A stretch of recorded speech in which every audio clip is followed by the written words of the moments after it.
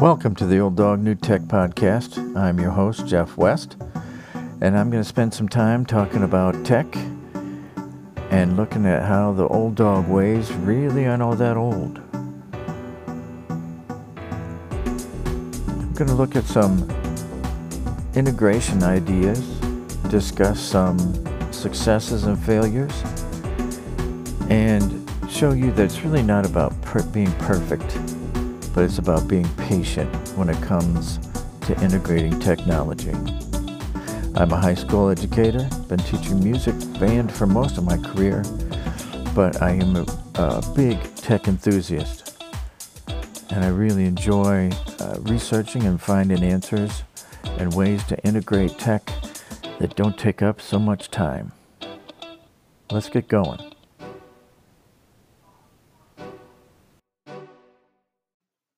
Well, welcome to episode 9 of Old Dog New Tech. I'm Jeff West, and in this episode, I'm going to take a look at peer review with Padlet and Google Forms. So since assessment is such a main focus in education, I like to think of assessment since taking my master's classes and in ed tech. I like to bring that out. I need to get like some sound effects, ding, ding, ding, or something, or hooray. Anyway, did some research on assessment as learning instead of assessment of learning. For so long, at least in my teaching and in my training, it was assessing what the students know, which you can still do, but you can also use the assessment to further learning, which is something I never really thought about. But after doing the research and checking up on it, I find that maybe that way is better than assessment of learning.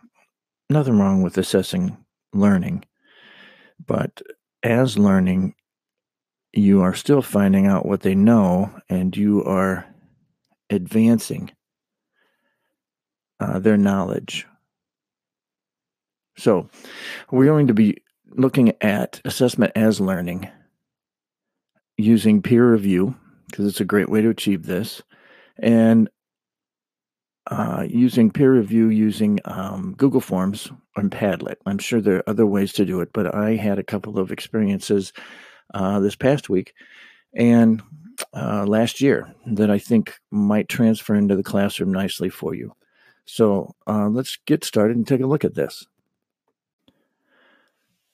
Peer review can occur at any time throughout a lesson. During that process, students are always evaluating themselves as they evaluate their classmates. It's human nature. When you see something, you compare yourself to that. And we're always looking either for some sort of rating system, and we see them all over the place on the web. It's human nature. So, however, sometimes this doesn't happen naturally for students when we're teaching them and they're learning, or we're hoping learning is taking place anyway. Maybe the content, maybe personal life issues, or their learning styles can impede upon the students' evaluation of their work. In other words, sometimes they don't even do it. They're just looking at, okay, I did this, I did that, and even their acceptance level of the quality of that checklist can be much lower. They're just getting through it. So they're not really, studies have shown this, they're not really learning it. They're just kind of doing it. So peer review can be a way to teach students multiple tasks, multiple skills, especially 21st century skills like communication, critical thinking, of course, creativity and collaboration would fit in there, but the first two particularly. So if we use peer review to teach students evaluating skills, it allows everyone to receive feedback and reflect. The person giving the feedback is undoubtedly looking over reviewing their work, or looking over in their head mentally on, did they do that, or that was an interesting way to do it, or they felt they did better, or they like how they did it. It's that evaluation piece that gets it to really dig in and stick in the brain. Sean Kearney wrote an article that I read during my studies, and it was entitled Improving Student Engagement, the Use of Authentic Self and Peer Assessment for Learning. Let me say that again. It's a long title. Improving Student Engagement, the Use of Authentic Self and Peer Assessment for Learning to Enhance the Student Learning. And he had some suggestions and some research. He had culminated several research projects on peer review and self assessment and peer assessment. And out of that, there were some points that I took that I try to incorporate, and maybe these will help you. Something to think about. The assessment should reflect what is learned and considered important throughout the course. Probably not. That's probably something that we all do. But I think it's something that can get lost when you start to look at, you're going to set up a peer assessment or peer review project. Sometimes we can forget about things like that, being nervous about the whole project itself. Students, let's see, having feedback as soon as possible after an assignment, not too long of a period. So peer review would definitely give you that immediate feedback. And using Padlet or Google Forms definitely will speed that process up. Something that's important, I think, is anonymity. And I think that's essential, and the research agrees. It's essential that there's an anonymous factor so that you don't create that relationship conflict possibility, I guess. Students need practice in assessing, and this gives them that practice. And there's a language. We all know it. We have our teacher language when it comes to assessment. Using words like achieving the goal, the content you've demonstrated, and so forth. Those are things we don't always use in day-to-day conversation, but when you're assessing, you use those terms, and students need to get used to using those terms because those translate into after-school career or life skills, however you want to categorize that. Further, students, I try to let the students be part of creating the assessment rubric. What things are important? Most likely, you have already been teaching this if you're using a peer review, say in the middle to the end, or if it's at the very beginning of a lesson and you're using peer review to start, or one of the early assignments, they probably will know what the words would be, what areas you want to look at, what's important. And then that also then gives them the experience and the ability then to recall as they're doing their project, what were the things we decided were important. If you miss these, or you miss the mark on any of them, I don't think it's going to be a big deal. I think the big deal is this going to fit the need of your students? Are you getting them the experience to critically think and can consider others' work compared to theirs and then make adjustments? Are they getting the communication process? Of course, all of these things help to enhance your content delivery and that the kids will learn what you are hoping they will learn. I think when they start to put in that social aspect, that definitely deepens the learning and the knowledge and creates a greater likelihood that they will be able to recall what it is you want them to know. So as with anything that we try to incorporate into our classroom or integrate, I don't care if it's TAC or any other methodology or framework or curriculum, it takes time. Time is the great luxury. Time is the thing I think probably most important to every educator. How do I use my time? The 8-hour school day has become very short. We cook right through with so many things to do and so many things to consider and new things that are dictated to us. Not always the best for education, but it is what it is, right? So we have to figure out, how do we make our time work? How do we make things useful to us and not feel like we wasted time? I don't think you ever answer that question fully. Just on the side note, I think you do the best you can and you keep rolling, and you know that your intentions are good and true. Preparation is the key with peer review. As you become more familiar with the tool, you can create a peer review that will be meaningful much quicker. The first few times you do it, it may be a little slow and a little step by step and review, and you might miss something. But I think the best formula for that is to do it on a very low-key approach in the classroom. I'll speak more about this later, but this kind of leads me into my story from last week. I used Padlet to with my special needs class that comes in every day. At the end of the day, when we meet for about 40 to 45 minutes, and we focus on social skills and getting to know each other and discussing and talking back and forth and those types of life skills. But in the music area, last week we were using Padlet. We had been identifying music notes by sight, and so I used Padlet to let the students draw notes. Some I had put on the screen so they could recall them, but I also have kind of an ace in the hole in that I have senior mentor students that are in there to learn how to work with special needs students and explore teaching, the career of teaching or working with people.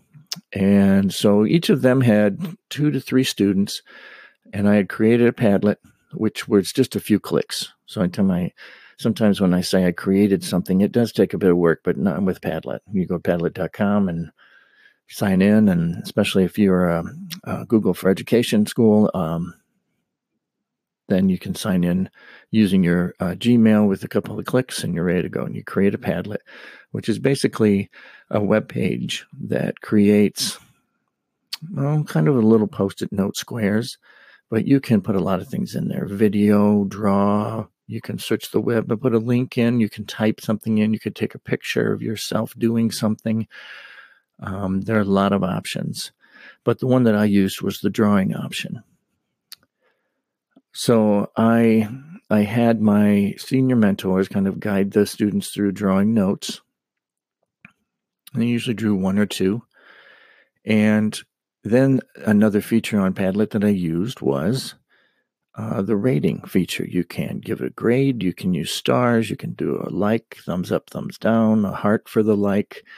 There's even a scale, so you could put a 100-point scale on there if you wanted to do that. I think I have one scheduled. I'm going to use a 1 through 10. I'm going to kind of advance the use of Padlet a little bit more, and see if I can foster some creativity in using the notes in pictures and drawing things. We'll see how that goes. I'll podcast about that next week. But last week, this went very well. The students it was interactive, so they got to draw. We laid our Chromebooks 360, so they're like a tablet, and they took their finger and they drew the notes, and then they went through and gave a 1 through 5-star rating to their friends' drawings of notes, and were able to type in "good job," "awesome," and the mentors were kind of guiding them through that and giving them encouragement to, give a little more feedback to what they had done. This went very well, and I think, you think about it in your classroom. What are you doing that you could use this? There's just all kinds of opportunities, I think. Google Forms for peer review is really an awesome tool for anything. But in my bands, I have used this where I created a form where I asked some self-reflection or self-assessment questions, and then I asked some overall assessment questions of how the band is doing or how the band did on a particular concept, if we were working on intonation or dynamics, playing loud and soft, crescendos, style, that type of thing, to get them to reflect, because it's the reflection piece that helps to dig that learning into the brain, make it concrete, burrow it in there so that they don't forget and can repeat it. Too often I was teaching a concept and it went well for a 24-hour period, and the next day it was all gone. A few students would recall it, but not the entire group. And in my subject area, and I think in any, you want everybody recalling the successes that you've had and recalling the weaknesses that you have and addressing those. And so with Google Forms, I give them 4 or 5 reflection questions using multiple choice, or there's a grid. You can set up 1 through 5 grid or drop down box. It just depends on what you need, what you're looking for. And I like to put the results up on the screen as they answer. And the students really like that interaction. That's almost like a little video as they watch the ratings come in and the bar graph come up, or the pie graph, depending on the question. Furthermore, and this is probably as useful as the form itself, is starting the next day with that, to say, here, this is where we were at. We all said we missed the key signatures, or we did real well with getting loud, but we didn't always get back soft enough, or most of us feel this way, and how can we adjust that? We also look at it, were we a little hard on ourselves? Or maybe we're a little too soft. Maybe we're a little too complimentary. It just really kind of depends, but I like the fact that it gets them to reflect, and it starts the conversation, because I'm sure we've all been a member of that classroom where you're, as the teacher or even as a student, where the question is asked and then you can hear the crickets in the back. You can hear the locker slamming down the hallway because nobody's saying anything. Nobody either they don't want to participate, or they don't know the answer, or they're not comfortable. At least this way they can see things, and they don't feel like they're attacking any individual or putting themselves out there. They're rating what they see on the screen. And it's a very powerful way, and popular way. My students enjoy rating and looking at that and seeing what everybody thinks, because that they don't always know how everyone thinks. And sometimes they even consider that maybe because we're struggling with something, that not everyone cares.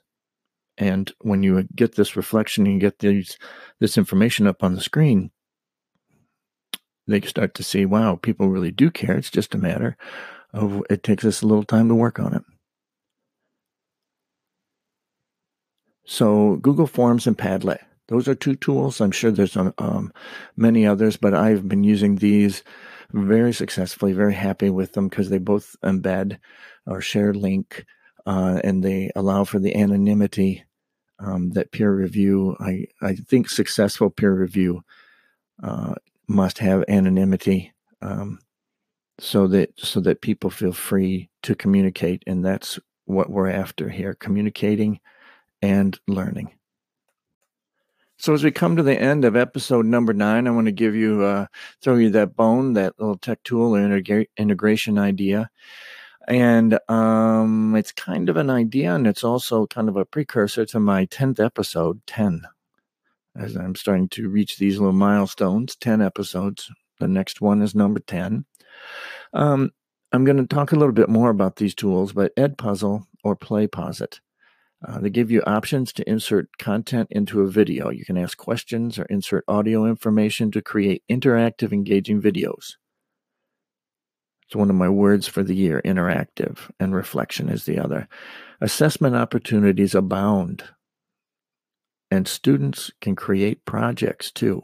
Don't ever think, now with this tech, don't forget, it's not just what you create for the students to do or drive them to do. You can create something and show it to them, and then say, okay, your assignment is you do this. A lot of tools are creating this opportunity for students to create the project, not just teachers. So it's not teacher-driven, it's student-driven. Well, that brings us to the end of episode 9. I hope that you are going to give Padlet or Google Forms a try for peer reviewing. I think there's a lot of other opportunities on Padlet, and Google Forms, of course, I've used for just collecting information or inventorying or instruments or uniforms. But as a class tool, both of these are great, a great possibility. And the thing I like about it is so often we create, say, a worksheet or something like this, and then we'd have to save it in a file and hope we don't lose that paper.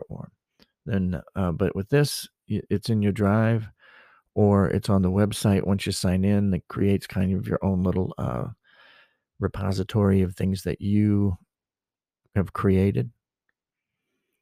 And I hope you'll join me on my episode number 10 as I look at video for peer review and ways to create video and how then to use that to further enhance your learning. And I want to tell you that with the tools in this episode will be linked in my show notes, and just start small and be patient and don't try to be perfect. Take care. This has been the Old Dog New Tech Podcast with your host, Jeff West. I hope you enjoyed your time. And remember, with EdTech integration, it's about being patient and not perfect.